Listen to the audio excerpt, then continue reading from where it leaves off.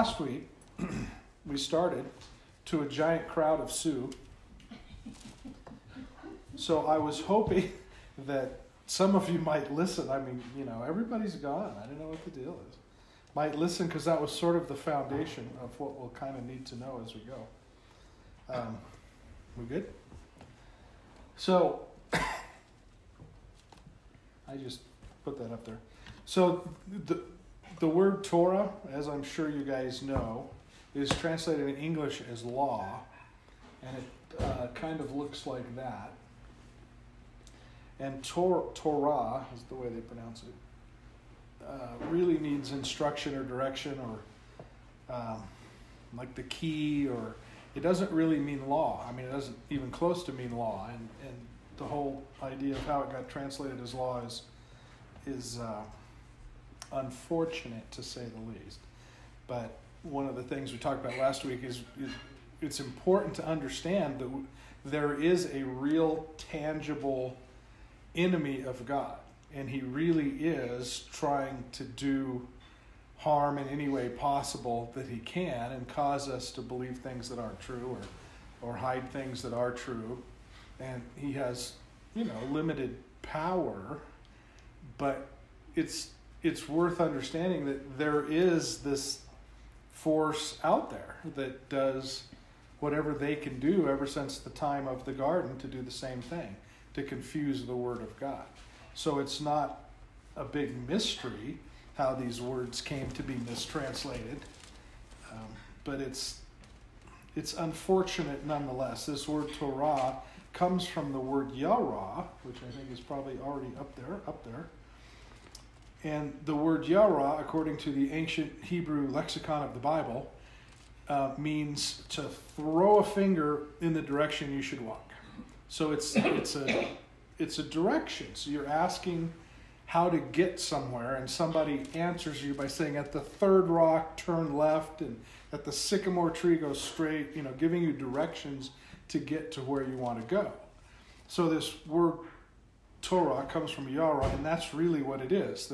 The Torah, these rules, these 613 that the rabbis have identified, are not laws in the sense that if you break them, there is the potential for immediate punishment, like we think of a law. These are directions, they're keys, they're instructions. This is what your life would look like if you were following the things the Lord was asking you to do. And I sort of see the Torah, these commandments, as like we might look at Cliff Notes, right? It's just a scaled down version of the things you need to know to pass the test. So if your goal is to get to all eternity with Yahweh, the God of this Bible, if that's your destination, then the instructions on how to get there are the Torah. It's those instructions. They're not laws or rules or anything like that. And so many people, in this country especially, not so much maybe in other countries, but in this country, we tend to believe that we're good with God because we belong to a particular church, or we follow a particular pastor, or we donated enough money, or we think there are, sort of these extraneous reasons how we can get to heaven. And the Bible is reasonably clear that that's not true. And if you ask most Christians, they would deny that that's what they think. But I would suggest that is what they think. And it's fairly easy to determine that by talking to people. And the Catholics don't believe anybody else can be saved, and the Methodists thinks they're the only ones there, and the Jehovah's have got the answer, and the Mormons are the ones, and everybody's got their deal, and yet none of them actually bother to look. Well, I shouldn't say it like that. They do bother to look. They just don't seem to want to understand the instructions of the Lord. And it's not as though he didn't provide them. He gave them in spades. It's interesting when we go to the New Testament, when we go to Greek, this word Torah, which means instruction, is translated as a Greek word nomos, and we've talked about this before. And one of the meanings of nomos is the cross-fencing in a pasture that keeps the livestock safe, which is actually a pretty good definition of Torah. It's the instructions that keep the livestock, the sheep, safe. And then when it was translated into English, it became the word law, and law has a connotation that it's a law. You can't break it. It has to be this way.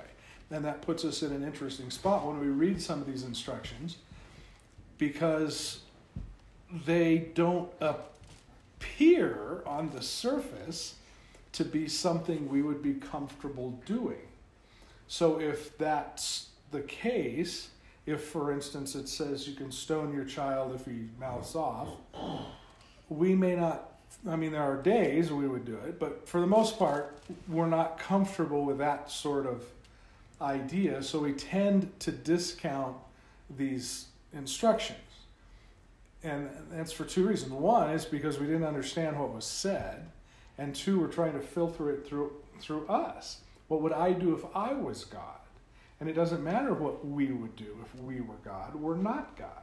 And God has a different understanding and a little higher pay grade than we have, so it would be, I think, worth our time to see what it is he says, especially when we encounter some of these alleged commandments or these instructions that when we read it in English, they don't sound that godly, and they don't sound like something we would choose to obey.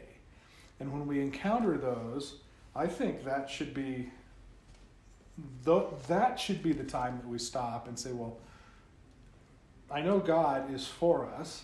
God loves us. God is not going to do something against us. If I'm reading this and it seems to say something like that, there has to be a reason for it. Either I don't understand the language, or I don't understand the wording or the context or something.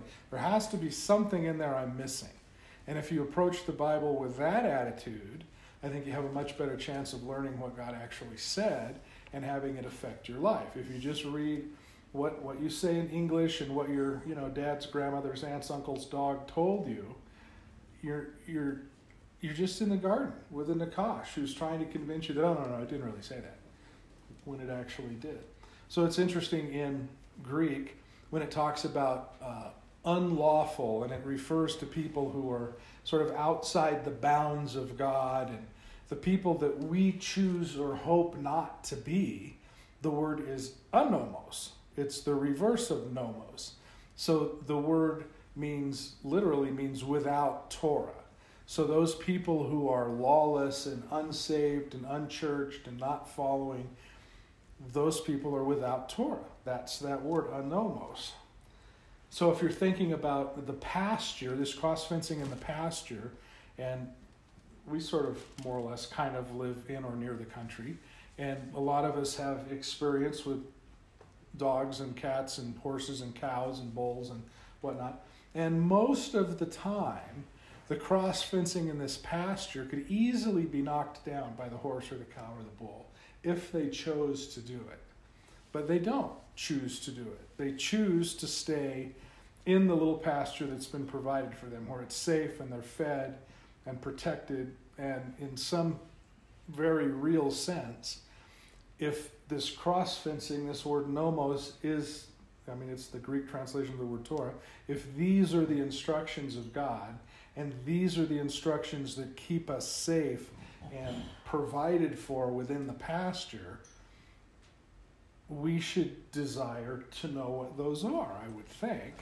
And that's what we're going to be talking about. Last week we talked about one of those commandments that many of us struggle with or have struggled with. And it says we are required to honor our parents so that our days be long.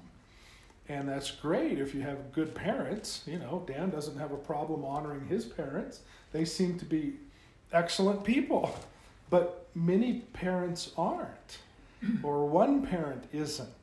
And it's one of these things where, okay, God says I have to honor them, and you go through all this mental exercise, bless you, to try to determine how that can be godly, How can honoring a parent who knows, they might be child molesters, bank robbers, murderers, or, they might just be nasty, ugly people. How can it benefit God for us to honor that guy? And then we start going through all these mental calculations and permutations, and the only end result of that is going to be, well, God's wrong. Well, no. What's actually going on is you're not understanding the commandment. And as we talked about last week, this particular commandment about honoring our parent, if you read the commandment, it says, honor your parents so that your days may be long. It doesn't say anything about honoring them because they've been good parents or they're deserving of it, or it just says to do it. And when you think it through, you're not honoring your parents because they were good. You're honoring the children because they were good, because they were willing to do what God asked them to do, especially in circumstances that, our flesh wouldn't. We might have one of those parents that's, how is honoring them giving glory to God? Well, it's not. But obeying God is giving glory to him. And that's how so many of these commandments are. It's not about the person. It's not about the parent in this one. It's about you. What's your relationship? What's my relationship with the Lord? Am I willing to simply do what he asks for reasons I'm not even clear on? He said, honor your parents so that your days may be long. It's not about the parents at all. It's about us. And so many of the commandments, probably a lot of them, are that way.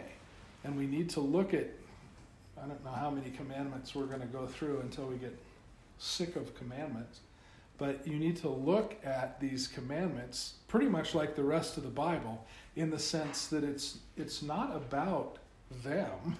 It's not about the event or the circumstance or the person or the patriarch or the family or the giraffe or whatever you're reading about in Scripture. It's always about you. How are you going to do it? We'll read these commandments and say, oh, Billy Bob should read that. He should be doing this. It doesn't matter what Billy Bob does, because a commandment's not for Billy Bob. It's for you. Let Billy Bob read it on his own and find out what's for him. And as we read these instructions and these judgments and statutes called commands, called laws, that's how we need to look at them. Is what is it for me? What would it take for me to do what God asked and honor my parents? And how would that look? I don't need to put them on a pedestal and give them the Father of the Year award, although my father's pretty cool. My mother was a little problematical, but that's not what it's asking you to do. Read the command. Look at what it says. Go back to the language and find out what it meant. Look at the culture. Look at the context. If you're having difficulty with the commandments. Some of them are, pretty straightforward. It just is what it is. You do that, everybody can agree, excellent, you move on to the next one. But you don't get very far before you run into one that's like, well, I don't get that. That doesn't make sense. And those are the ones that we want to talk about. Last week, I was talking about when I worked in Santa Barbara, my glass company across the street was this karate place. A little Oriental couple ran this, and they would do 4 times a year, I think they would do these cotillions, where I don't know how old the kids were, 10, 12, something like that, where they would come and they'd have, the boys would have their jackets and their shirts and cufflinks and slacks and good shoes, and the girls would have their dresses and finery, and they would certainly teach them how to dance, and they would teach them proper etiquette. This is how you act, this is what you say, this is how you move. But the more important part of it, I think, was it was teaching you how to be a citizen, because every child had to dance at some point during the 3 or 4 days, 4 times a year or whatever it was, with all, with each of the other children. And you could see, because at that age, a lot of the girls tower over the boys. They're taller, they're heavier, they're smarter, they're faster, they're stronger. And you could see that some of the guys weren't that interested in dancing with that girl, because maybe she had a bit of an attitude and she was way big and she was from a different school and nobody liked her. Those are the ones that help you learn how to act. Because it's easy to dance with your friend who lives next door that you've gone to school with since you were young. It's harder to dance and act appropriately with this other person that maybe you don't even like. And that's what these would do. You had to treat every person the same. And that's what the Torah is. It's instructions on how to live. if you do these things, if you honor your parents, even though maybe your parents were not honorable. It doesn't have anything to do with your parents. It has everything to do with you. And that's what they taught at the cotillions, and that's what they're teaching here. And so as we continue to go through some of these things, keep the foundations in mind, that it's, how does this affect me? What am I missing? When I read a commandment that just sounds wrong, why? Stop and find out why. Those are the ones that you learn. Those are the kids that you don't want to dance with. Those are the people you don't like, but you still have to treat them the same. They would offer their hands. You would, show the lady by with, your hand in the small of her back. And you just see these 10, 12, 14-year-old boys and girls acting like adults. Well, that's the purpose of the Torah, is to help us act like adults in front of the Lord. So we read it in English as 10 commandments. It doesn't actually say that. The word for commandments is the word mitzvah, which, many of you know, it means good work. The words, when we read this, like we're going to read in Exodus 20, that's the classic list of the 10 commandments, it says the word. That's what it is the bar. It's word. So it's really the 10 words. They're not commandments at all. They were never intended to be commandments, laws, rules, regulations. They were intended to be, just like I would watch those kids at the cotillion, they were intended to be instructions on how to live. Proper etiquette, how to conduct yourself in society, how to be a good member of the neighborhood. And that's what, and I guess they don't do that anymore, but that's what these cotillions, these schools would teach.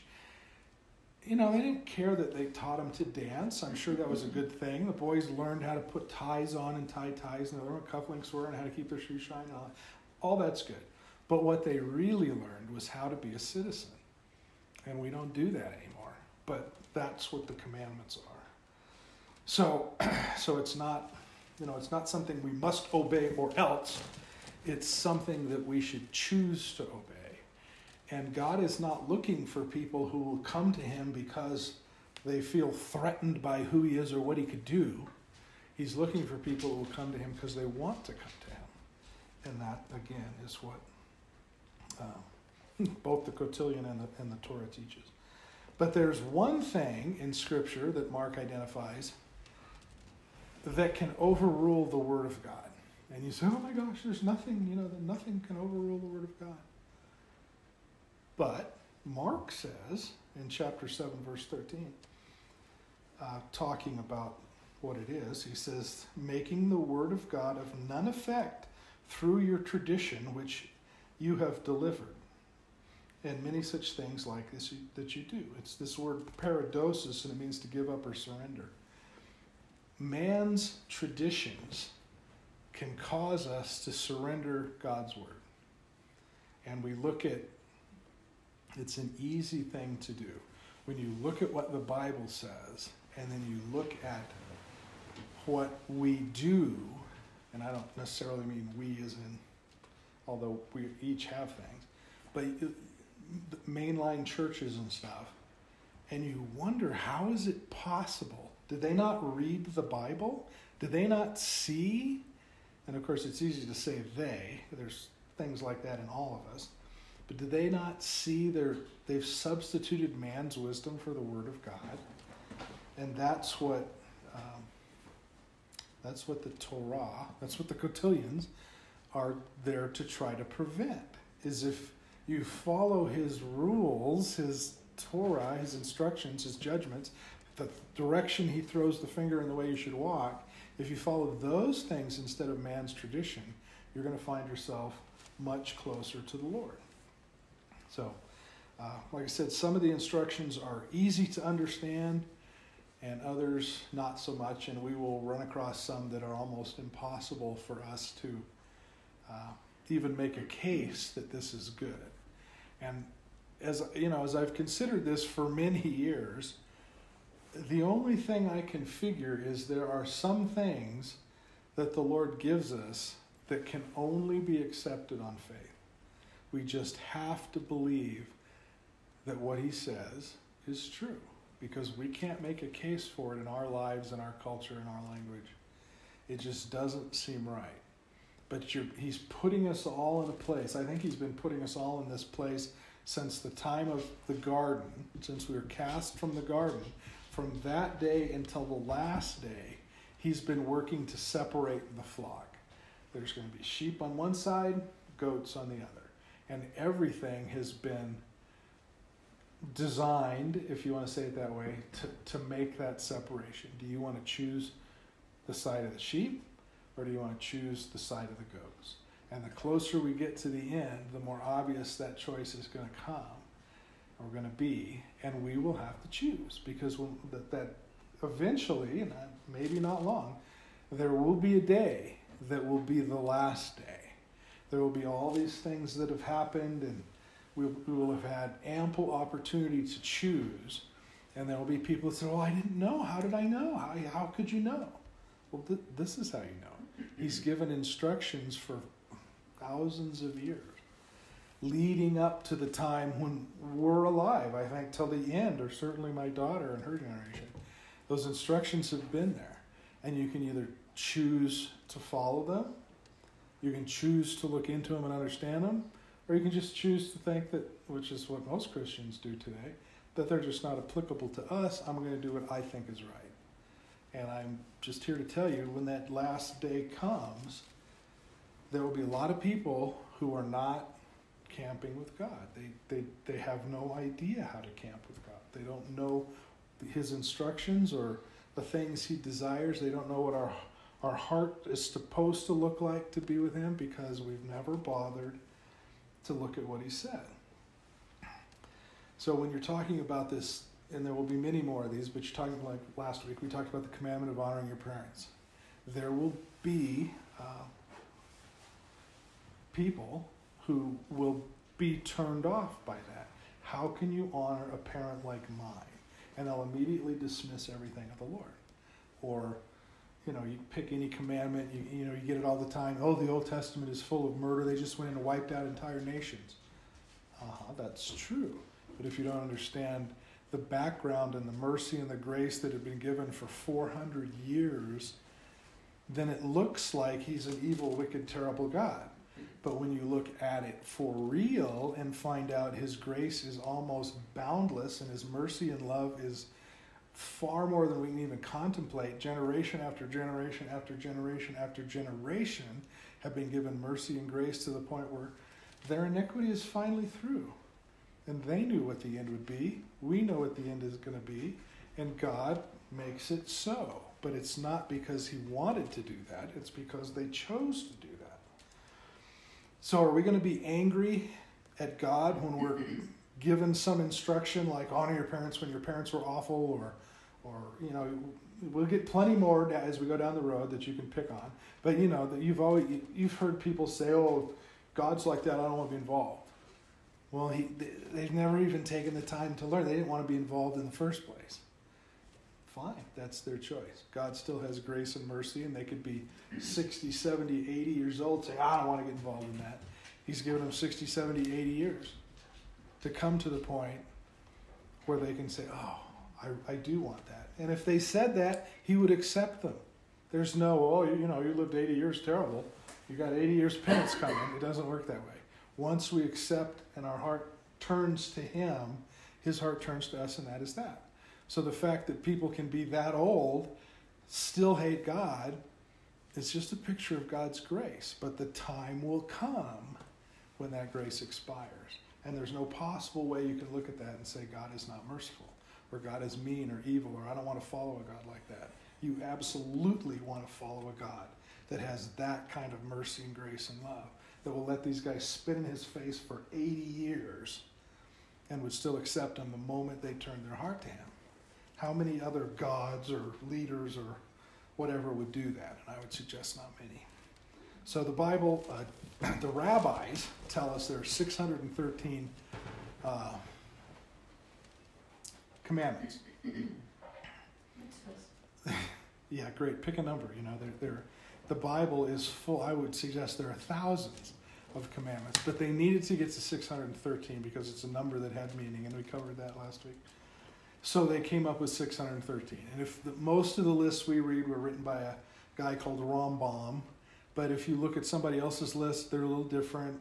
Even Rambam's list, I find several of them are repeated, and many of them are missed. The very first, well, it's not even the first commandment, but one of the first commandments is go forth and multiply. But you don't see that in any of Rambam's or any of these other guys' lists. And that's the first command the Lord gave us, really, was to go forth and multiply. Because the enemies would, and we know for a fact that the enemies of God, they'll have 10, 15, 20 kids, and Christians, 2, 3, maybe 4. 4 is a big fellow. Oh gosh, how are we going to do that? We don't. So right out of the gate, most people who follow the Lord are not following the Lord. Because, we didn't. I didn't know, We can't afford 16 children. I don't think she would have wanted, 16 children. But anyway, so you have to keep an open mind to this stuff. So we're going to be talking about commandments that are on the list, maybe, and commandments that aren't on the list. And we'll just see how it goes. This list that Rambam provides, or any of the rabbis provide, sometimes people, particularly Jews, would look at that list as, have I done these? Did I keep this many? Or how well did I keep them?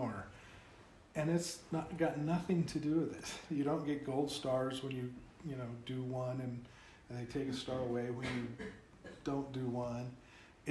All of these, the 613 that they identify and all the rest, are nothing more than instructions. They're keys, they're guidelines. This is what your life would look like if you wanted to draw near to me. If you were to come camp with me, remember the word Cain, grace, if you were to come camp with me, you need, by definition, if you're going to camp with somebody, you need to agree with them. So these things are the guidelines on how we agree with them. Paul in Romans chapter 12 said this, and you are all familiar with this, I'm sure. And be not conformed unto this world, but be transformed by the renewing of your mind, that you may prove what is good and acceptable and perfect will of God. And what are those things he's talking about? Don't be conformed to the world. Okay, don't believe the things of the world. Don't let your mind be taken there, but be transformed by the renewing of your mind. How does that happen? What are you using to renew your mind? Does God just stand over you in the room and go, chant something, and all of a sudden your mind is fresh and new again? The renewing of your mind is the truth of God. You have to fill your mind with the truth of God. Those are the instructions and the judgments and the statutes and the commands of the Lord. If you don't have those, you have no basis to know what's right and what's wrong. Paul tells us, if you recall, that the Torah is given us to help us identify sin, right? We're given the things that the Lord considers to be good and honest and truthful and worth having. And if the things that you see or your life or your world or whatever doesn't jive with those, we have two options. You choose to disagree with the words of the Lord and say, oh, no, that's a different culture, different time. It meant different things. We don't do that today. Or you choose to embrace them. And if you want to renew your mind, you need to embrace these things. But the Torah is also given, as a signpost with which we can measure sin. God says this, if you see that, then you know that's bad, that's sin. Well, it's also given as a guidepost to see what's good. Your life should emulate those things. Does it have to do every single one of them every time?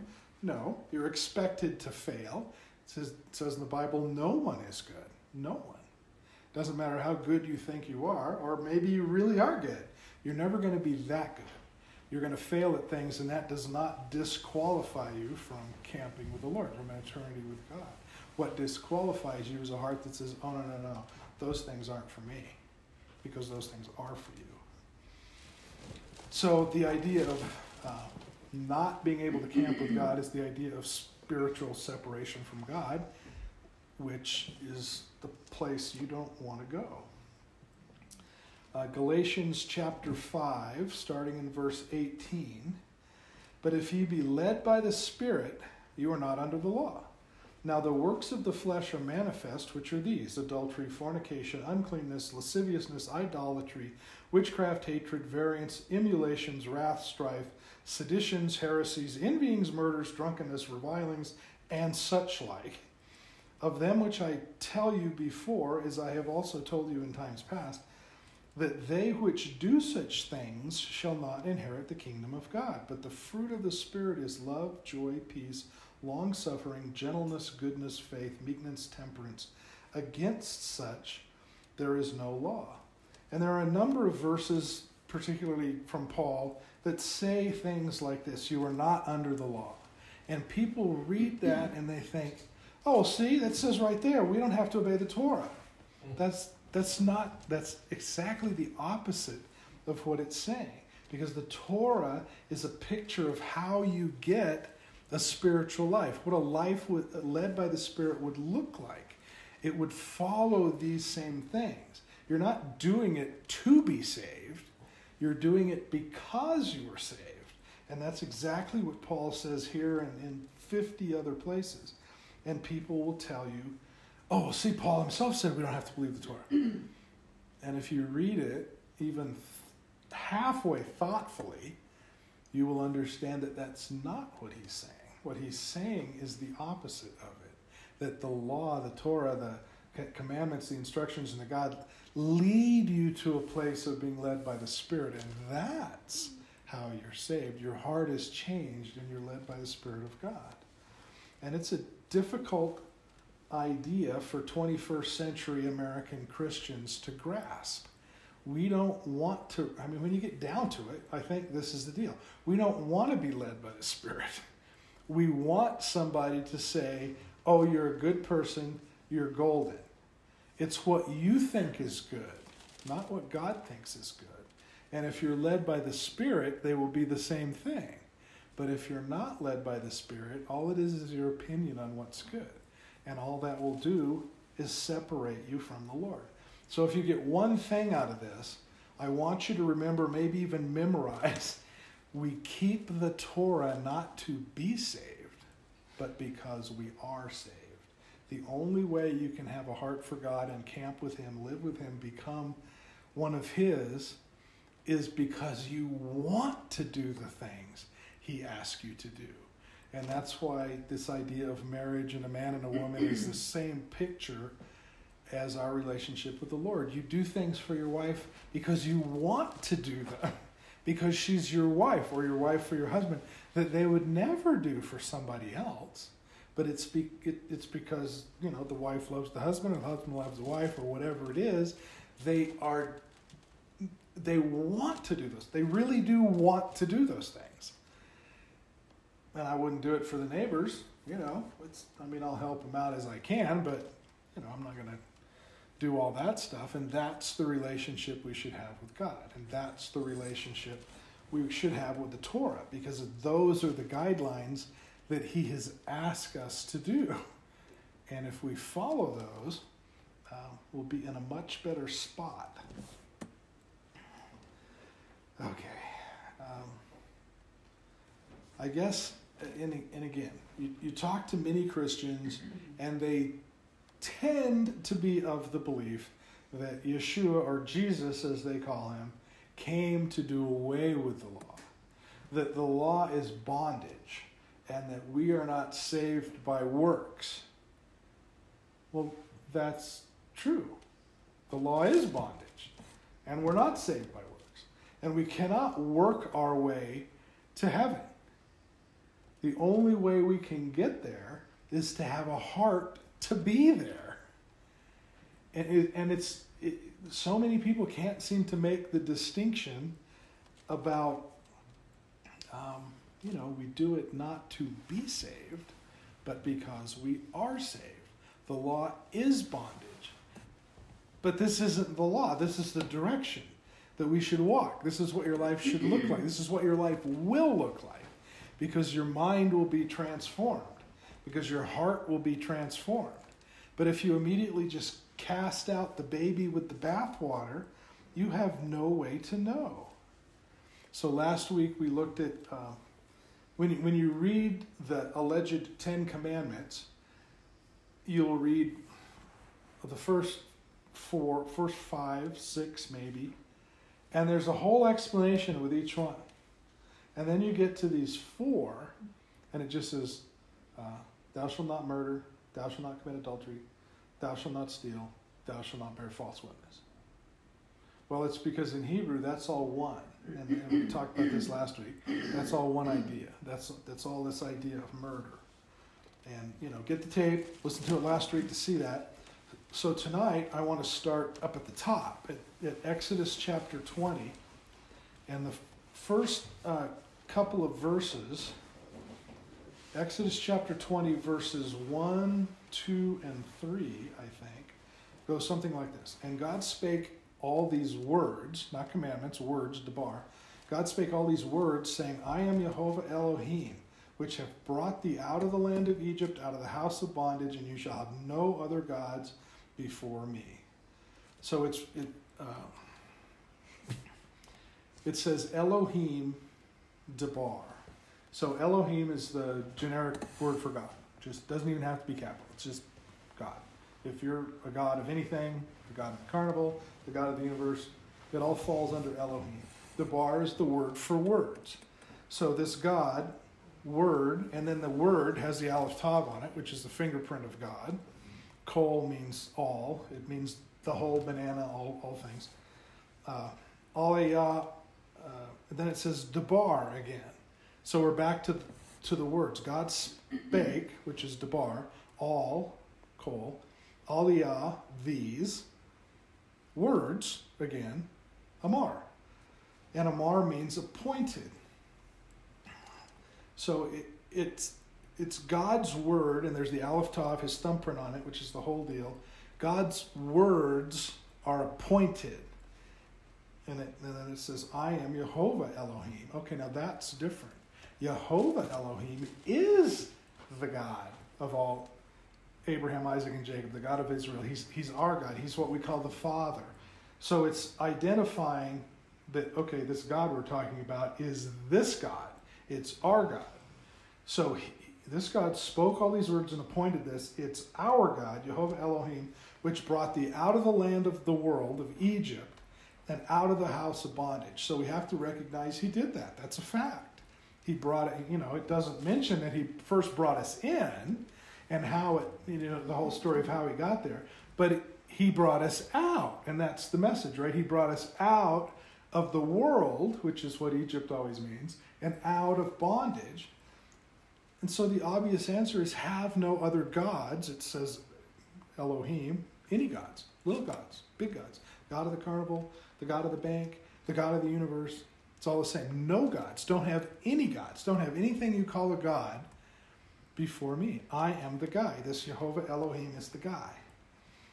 So that's how this starts, and that's what we call the first commandment, the first instruction. And of course, it's not the first instruction. It's, like the 43rd instruction, but that's the way we read it. You see the 10 commandments written places. That's the number 1 commandment, right? Have no other gods before me. But that's the story of it, is have no gods. And, it can be the god of sex, money, power, your job, your car, your house, whatever it is that attracts you and takes your time and interest and mind. Don't. First, and it says before me. It doesn't say you can't actually have them, but they have to be in the right order. Right? If you have God first, if you have the God of Abraham, Isaac, and Jacob, the God of all Israel, the God, Yahweh, the guy that we know, the guy that this book is all about, if he is first and one of those words, in our lives, fine. Then have all those other things you're interested in. All of us here have varied interests, and that's on purpose. He created us that way. We're drawn to certain things. And I think it's on purpose because you just take this little room, our little tentacles go out in so many different directions, and all of those people we contact, what's God's desire? To have his people out in the world doing the work of God, the only way that's going to happen is if he is preeminent in our hearts. And then we go out and we teach class, we work on the cars, you've done everything. You do whatever it is you do, the real estate stuff. I mean, it doesn't matter. It's just whatever our lives, whichever direction they went, whatever our interests are, that's how God created us. And as long as God is first, all these little gods are fine, because we go out there and you deal with everything you deal with at school, and you deal with finding a new fender on a ridiculously easy car that should be simple, and all of this stuff. That's exactly how he had it planned. So don't read this as though we can't have all these other little gods. There are things in our lives that interest us, that excite us, that we're good at, that we want to do, and don't shut all that down because God says have no idols before me. Just keep God in front and then go do what it is you're compelled to do and take God with you, and that's what God wants you to do. Knowing this is a key to freedom, because I know so many people that, I don't want to, get rich or do this, or they secretly think that this is a terrible thing because they've made a success of their business or, whatever. No, that's absolutely not true. Be who you're created to be. Just make sure that Yahweh Elohim is the guy that's leading you. He's in front. So when you talk to whoever it is you're going to talk to every day, God is in front of you. And you can have these it's unfortunate that it's referred to as little gods or little idols sometimes, because we say, I don't have idols. Well, of course we have idols. We all have idols. There are things that, we spend our time hoping for and working at, and there's no other way to describe that as an idol. I mean, it's something we put time and energy and effort into doing, and we'd like to do it well, and certainly we'd like to be successful at doing it, and that's fine. Be successful at doing it. I hope you're successful at doing it. If God's people were always successful because God was in front, the world would be a totally different place. But that's the first commandment, and it's really pretty straightforward. It doesn't take a whole lot of digging to find out what that commandment says. But you have to understand that there is a tangible, real-life enemy out there that is going to twist everything the Lord says, is going to whisper in your ear, you shouldn't be doing that, or you shouldn't be doing this, or you should be donating more, or just realize it's out there. And just realizing there's somebody out there not working for you is a big deal. It's like that Jehovah's Witness that came to my door and told me that the American flag was an idol. Right. And talked like it was a sin. Well, yeah, and that's absolutely not true. It could be if it was the thing before God, right. It would absolutely be an idol. He made it sound like you can't have anything. Yeah, we'll see, and that's what I'm talking about. Is every different group has all these different things, and that's why there's all these different groups. Is they get off on a tangent somewhere and they put things, out there that they consider to be important. And my question has always been, to myself and often, to many of you people that are here, is don't they read the Bible?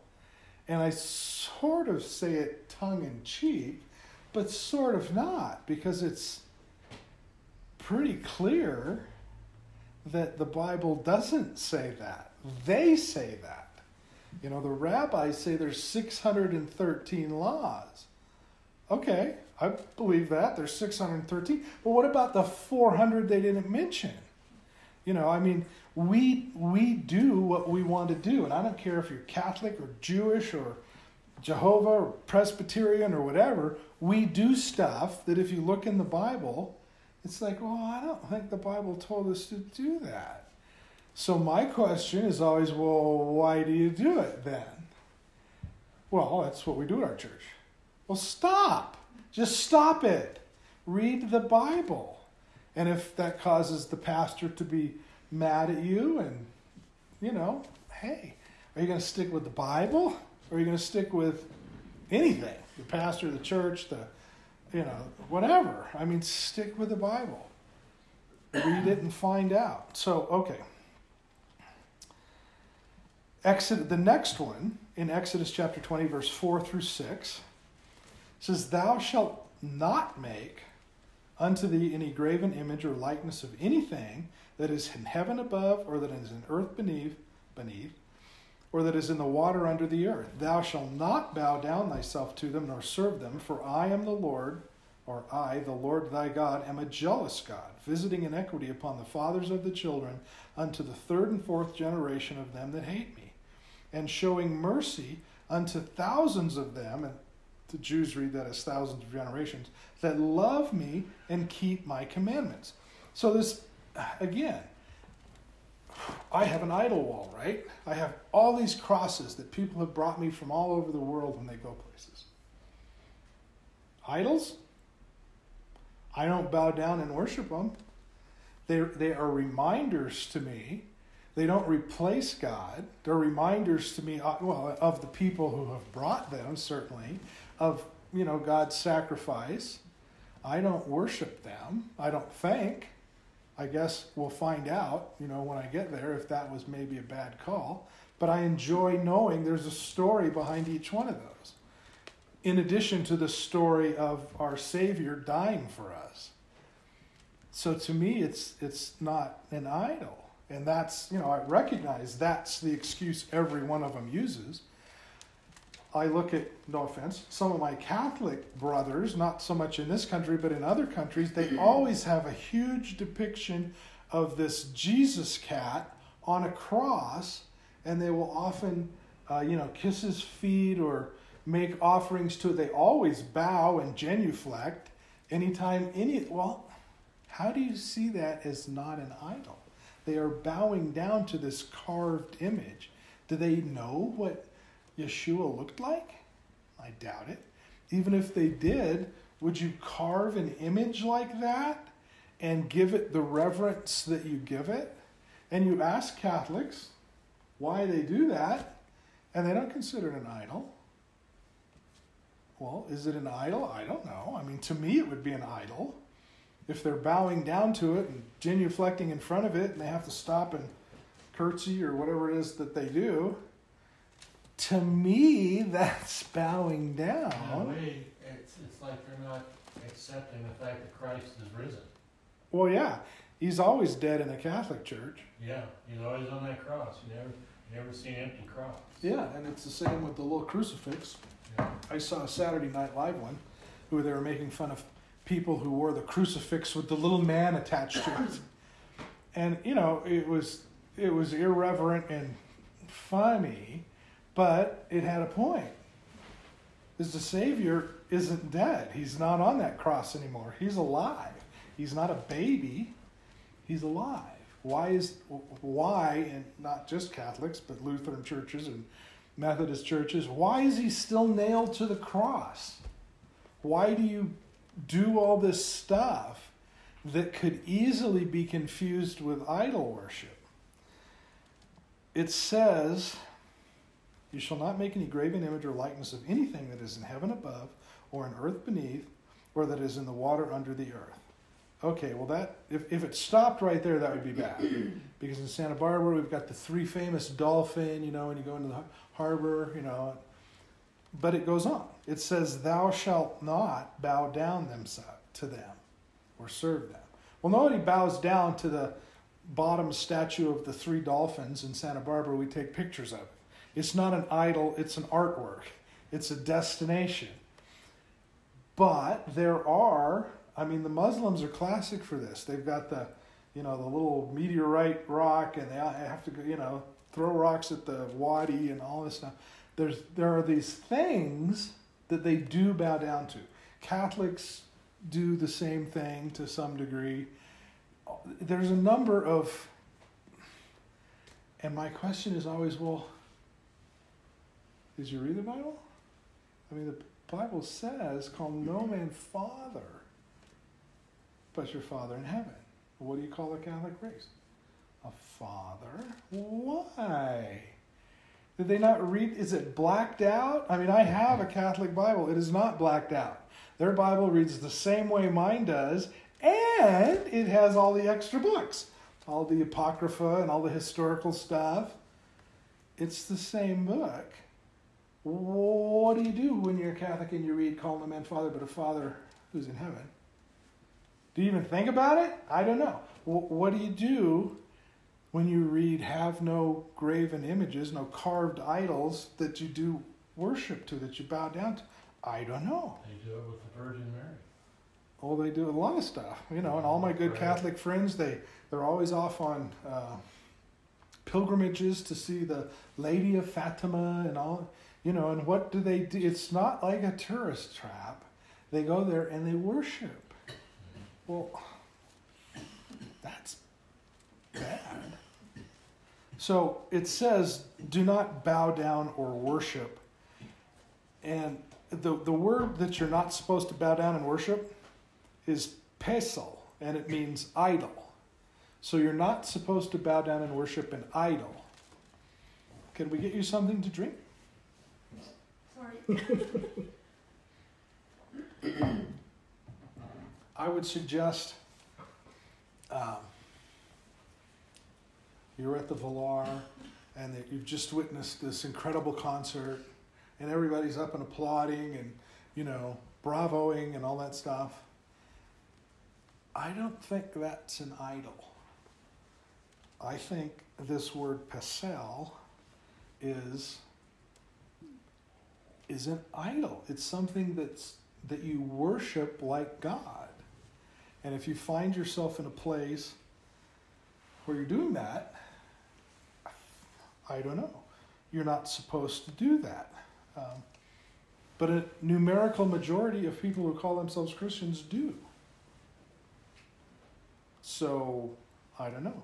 And if you're at a church that has a carved image of Jesus that you pay homage to, kiss his feet, genuflect in front of, whatever, and you mention this, chances are you're the one who's in trouble. You're the one who's cast out. You're the troublemaker. And you say, well, did you read the Bible? How do you read this? Well, that's not what it says at all. Okay, maybe not.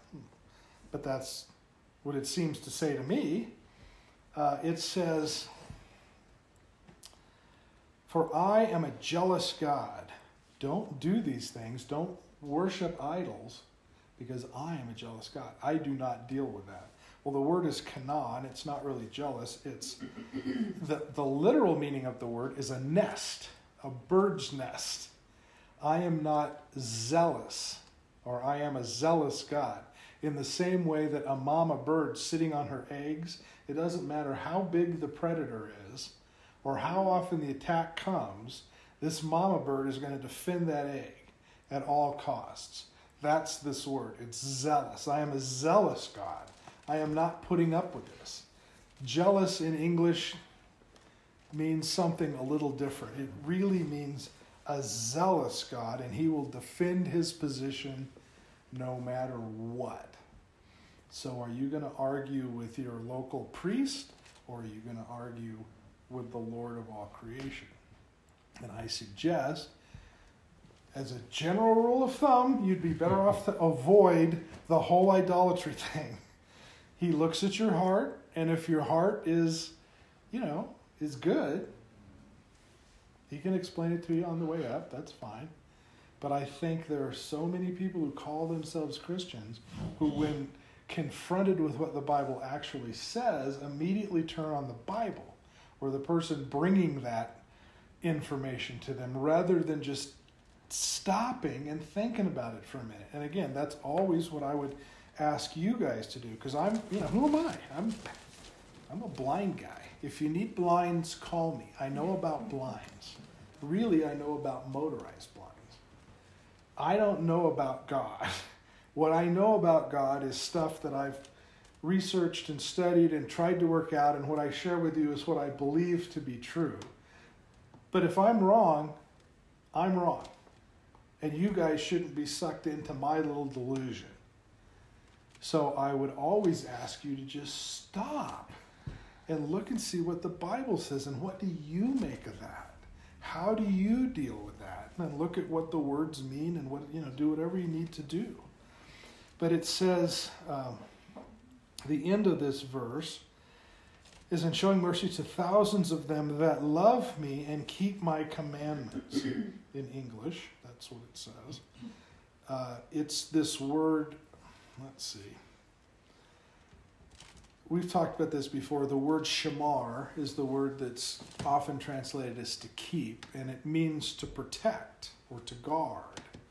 So these people at the end of verse 3, the ones who are keeping, who are protecting his instructions, they're not going with the flow.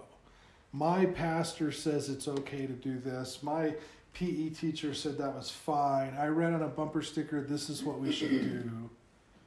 Those aren't the people God's talking about.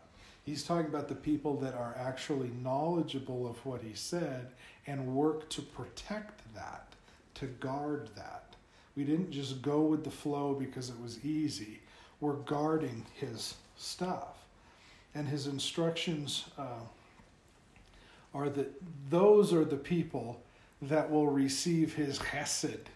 And that's that word that's often translated as love or mercy. It's chesed. It's this agape love. If you want God to feel that way about you, to display his chesed to you, then you need to protect his commandments, his word, his instructions. These things that we're talking about. So sometimes in today's church environment, it's hard. At Christmas time, you'll see Christmas trees. And if you've read Jeremiah, you know that's how they identify a pagan. Why is that at a Christian church? It shouldn't be. Why do you have a carved image of some guy you purport to be the Messiah that you make offerings to, whatever? I mean, why do we do any? And it's easy to pick on Muslims and Catholics and some of these loosey-goosey groups, but we all do that. We all have things that we believe that are not how the Bible writes. I mean, that's not what it says.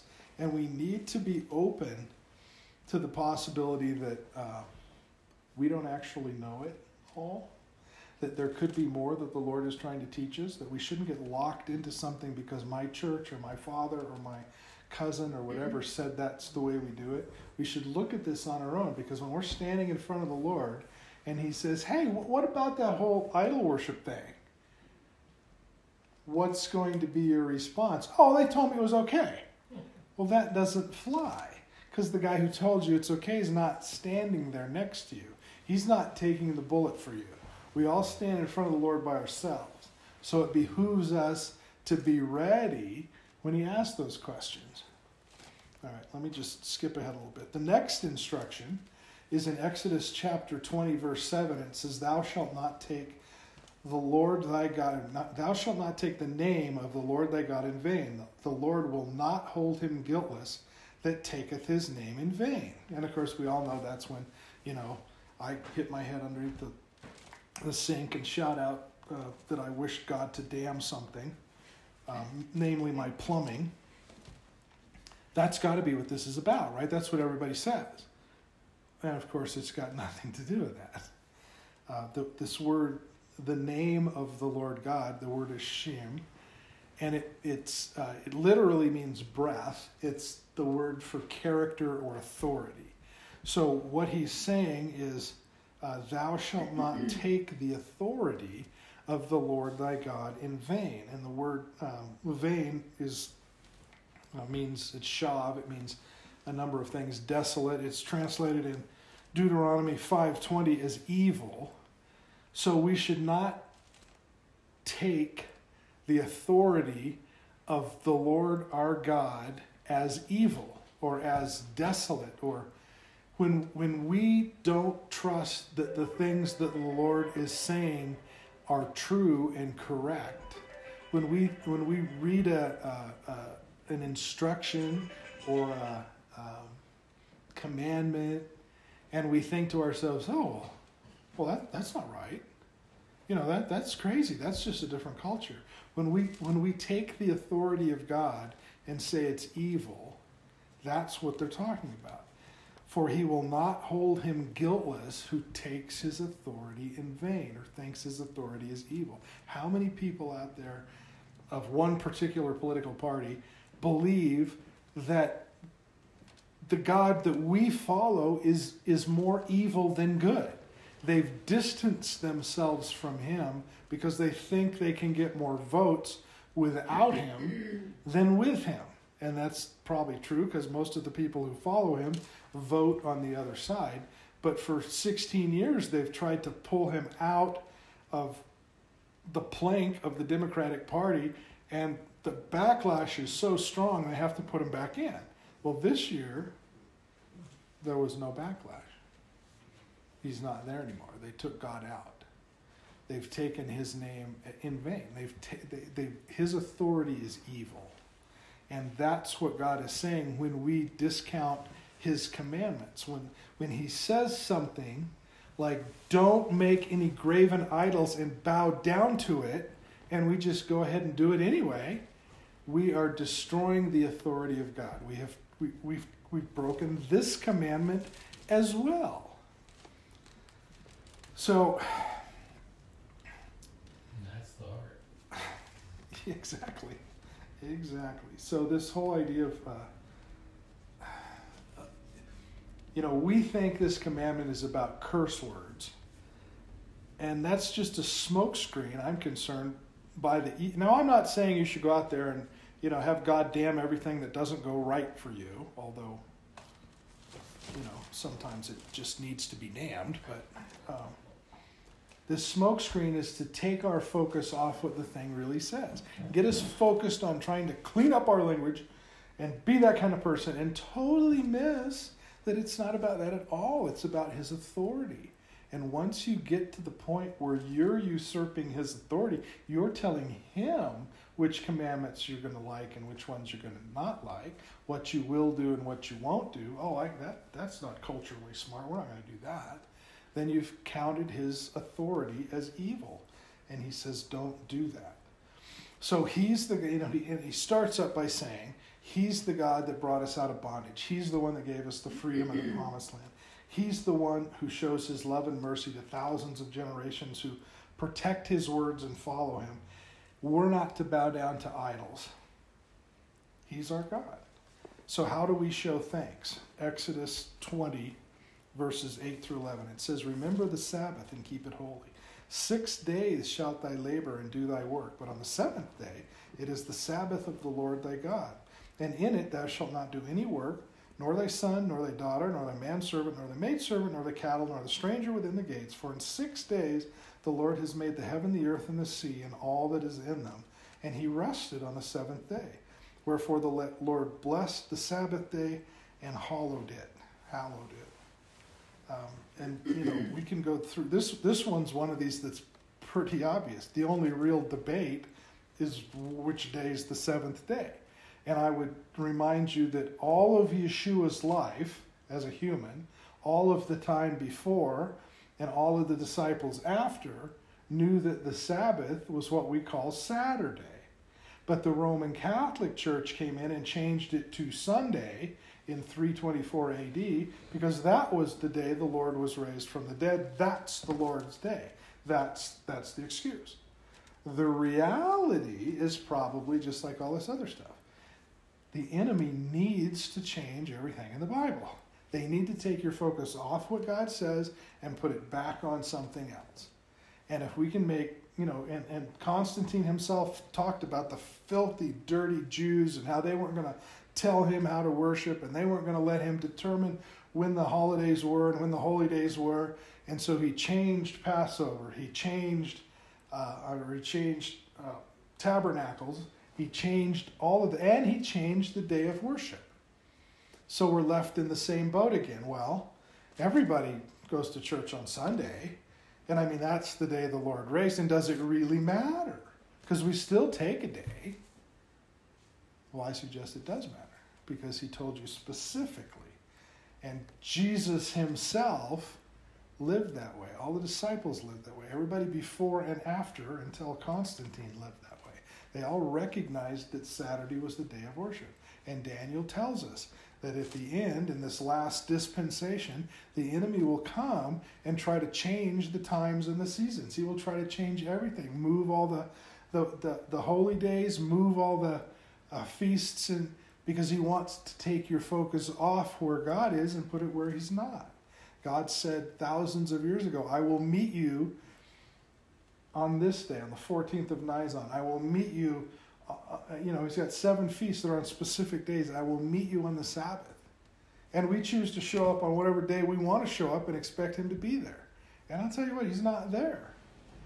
Good things happen and God is alive and living and he watches over us. But imagine what it would be like if we actually met him when and where he asked. Things would be different. How does it matter? Why does it matter to us if we work on a Saturday or a Sunday, worship on a Saturday? It shouldn't. We should just do what the Lord asks, what the Bible says. It's interesting, Isaiah 66, verse 22 and 23, it says, For as the new heavens and the new earth, which are not here yet, I will make and shall remain before me, saith the Lord, so that your seed and your name shall remain. And it shall come to pass that from one new moon to another, from one Sabbath to another, shall all flesh come to worship before me, saith the Lord.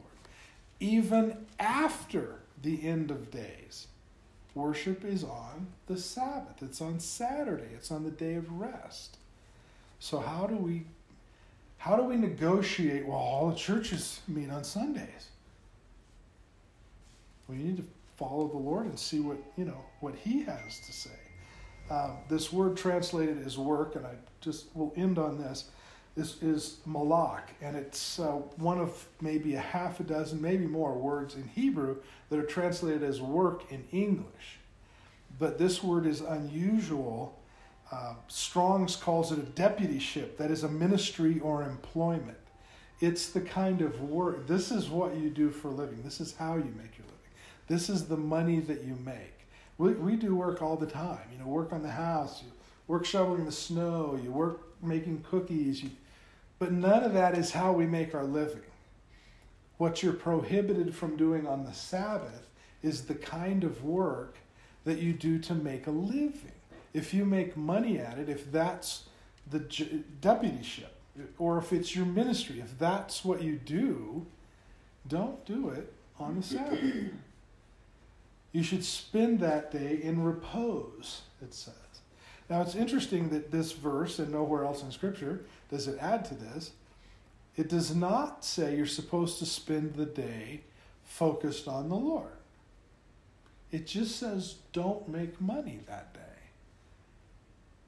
And it seems to be more literally about rest, because I guess the idea is if you're resting, you can think about the things of the Lord.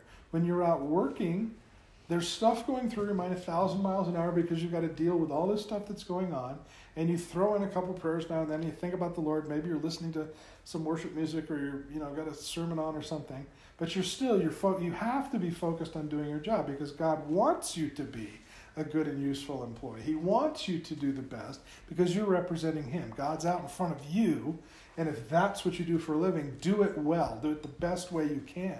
But on Saturday, come home and relax. Rest. And if you're resting, you're going to think about God. And it doesn't mean you can't go work on the car or it just means do something different. Get out of that zone. Let your mind rejoice. Let it renew. And you're bound to think about the things of the Lord. You're going to think about how good he was to you that week, or how much you need him that week. Maybe it's been a week like you've had. You need the Lord. And it's not necessarily, it's been a great week, but he's been there with you, and that is great. So, as you consider some of these things, again, and we'll go through this every week until we get all the people here and they all agree, that most of these commandments are not about them. They're about us. We need to look at them in terms of our hearts. It doesn't matter if we have to honor parents that are not honorable. It doesn't, because we're not honoring them. We're honoring God with our lives. None of this stuff matters. If you're concerned about worshiping idols, perhaps at your church, perhaps at whatever. I mean, just think about it. That's the whole idea. Is look at these things in terms of us. Each of these commandments that we'll be talking to, how does that affect my life? What's God looking for me to do? How is that going to change my life? How is it going to lead me closer to God? And look at them in the terms of how does that make me more useful to the Lord? And just by having a soft heart will make us more useful for the Lord. Am I zealous for the things of God? Am I willing to protect His Word? Do I even know what His Word says? Just look at this stuff. And I am not God. I'm not God's right-hand man. I'm not, on the hierarchy of God's guys, I'm down probably 5 billion people, maybe more. But I'm saying it's useful to spend some time just examining what you think you know against what the Bible is trying to teach you. Don't get locked into the stuff that we've been taught ever since we've been taught, because sometimes it may not be right, or it may not be the most useful thing. And the time is coming when God is going to use people in, whatever events are coming soon. He's going to need people who actually will stop and look at what the Bible says. And this is, as far as I'm concerned, this is an opportunity like has never been in all of the history of time. People say, oh, what if you could come back, if you could live at any time in on earth, when would you live? And a lot of people say, oh, at the time of Jesus, because that would be awesome. If you happen to live in Jerusalem, knowing my luck, I'd get stuck in, Zimbabwe or something. I always answer, when He comes back the second time. That's when I want to be there. And it's going to be ugly, and there will be stuff going on, but that's where the action is. And I think that's where the field is ripe unto harvest. And it's to me, I think it's worthwhile to understand what He says. So anyway, there's your second edition of the Torah.